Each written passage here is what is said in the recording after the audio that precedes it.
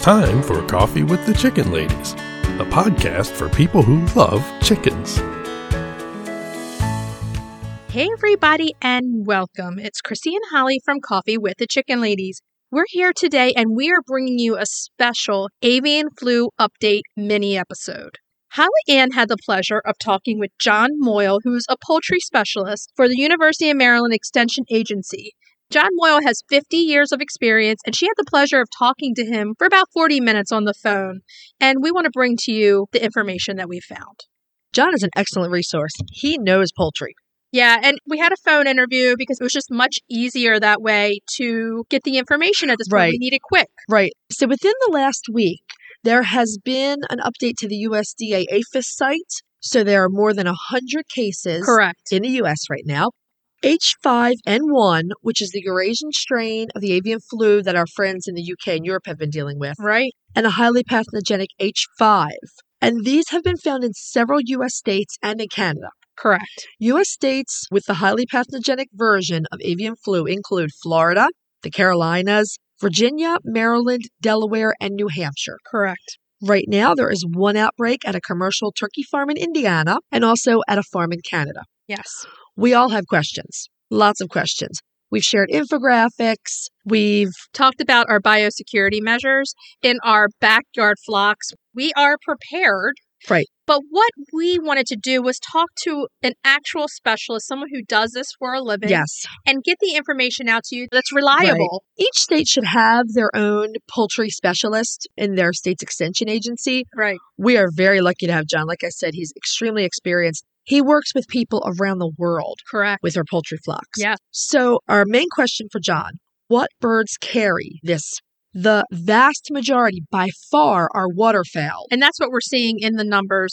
The waterfowl are the ones who are coming up positive. Yes, especially the dabbling ducks and some of the diving ducks. Correct. Which is sad because I'm a duck lover. I mean, yeah, it's it's really so sad to hear about any of them. Now, this surprised me. I didn't even think this far, but raptors. So where you and I are, we don't have a lot of contact with the waterfowl, but we have raptors, your hawks, Right. your eagles. We're inland, so we're Right. away from the edge of the water. Right, we're it's not on the within shore. 20, 30 minutes. Right. So raptors, again, your hawks and your eagles, they will carry this. Canada geese can carry this. It's unknown if the black and turkey vultures that you find migrating on the flyways right now carry it, so we'll assume that they do.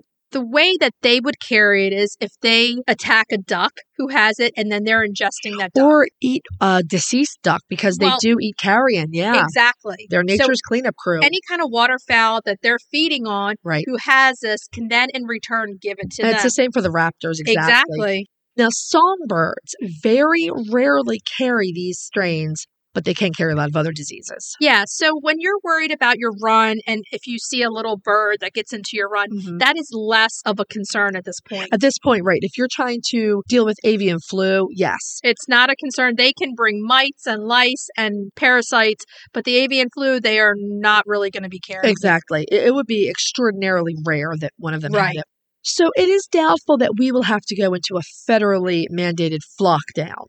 Just be careful in your own backyard. Exactly. But John's advice was we should all stop free ranging our birds for the foreseeable future. Right. Because that's where they can pick up from fomites, from feathers, from feces, Right. the virus. So if you have a substantial run Mhm. in which your chickens can exercise so that you don't have to free range, this is where you want them right now. Yes, absolutely.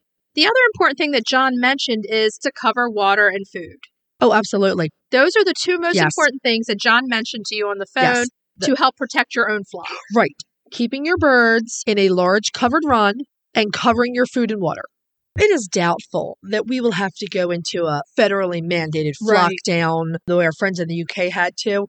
But best practice is that we should stop free ranging our birds for the immediate future. Yes, keep them in their covered run. This is one thing that we've talked about in the past.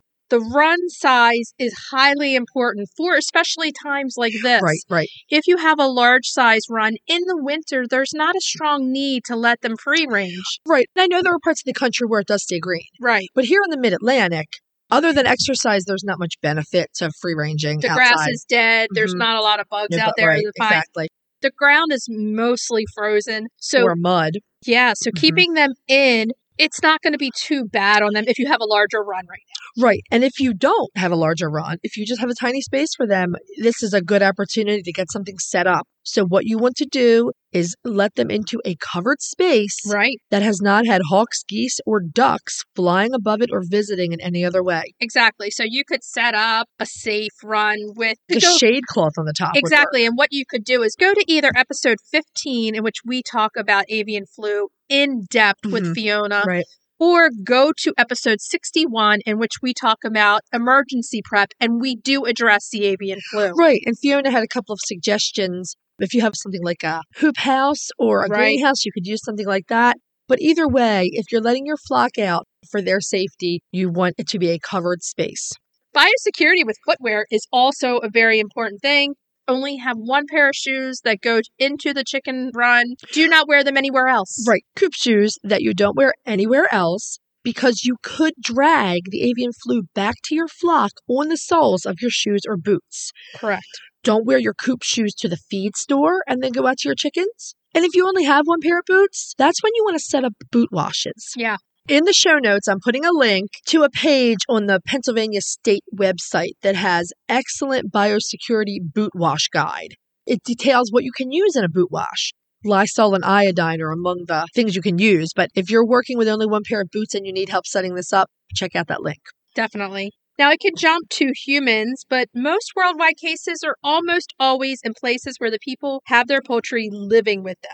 Bodily fluids, feces. Right. So there was actually a case in England where someone contracted avian flu, and it was because he was encouraging wild ducks to live in the house with him. Yes, and he did contract it from them. Mm-hmm. So that is a possibility. Again, the majority of it is going to be in waterfowl. Right. And actually, that brings up something else. If you keep house chickens, be very careful where you let them out right now. Yes. I have to be very careful where I take Gertie. Yes. I take her to one spot in the yard. That's not a big place. But again, we are inland. We are not near a lot of waterfowl. Our main problems right now are raptors and Canada geese. So wherever you take her out, you need to make sure it's someplace they haven't been around. Exactly. Yeah. So this is what we wanted to come on and tell you. This is information that we got from a very, very reliable source. This man has been doing this for 50 years. He told Holly Ann there is no cause for major panic right now. No, that's why we have stress preparation in the weeks leading up to this. You have your preparation in place, and then you put these things into practice. You make sure your runs are covered, food and water's covered. Don't free range your birds, especially if you're any place near waterfowl. We can't reiterate enough. No need to panic. John Moyle said, no need to panic at this point. Just tighten your biosecurity. Right. I mean, it is something to be taken seriously, especially depending where you are.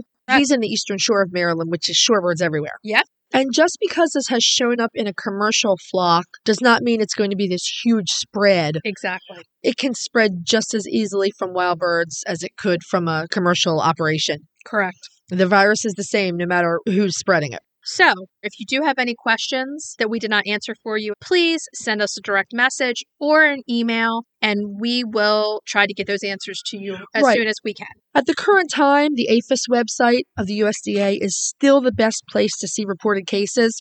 It does run a bit slowly because the testing takes a while, but the APHIS website still has all of the necessary information, and we do have that linked in our show notes. So, what should we tell everybody to do until the next time we talk to them? Hug your chickens. Every day and kiss them too. Don't forget, we'll talk to you soon. Bye-bye. Bye-bye. If you'd like to see more of us, please follow us on Instagram at Coffee with the Chicken Ladies. If you'd like to help us grow the podcast, please leave us a written review on Apple Podcasts. If you'd like to become a patron of the show, please visit our Patreon page, patreon.com/coffeewiththechickenladies. Thanks for listening.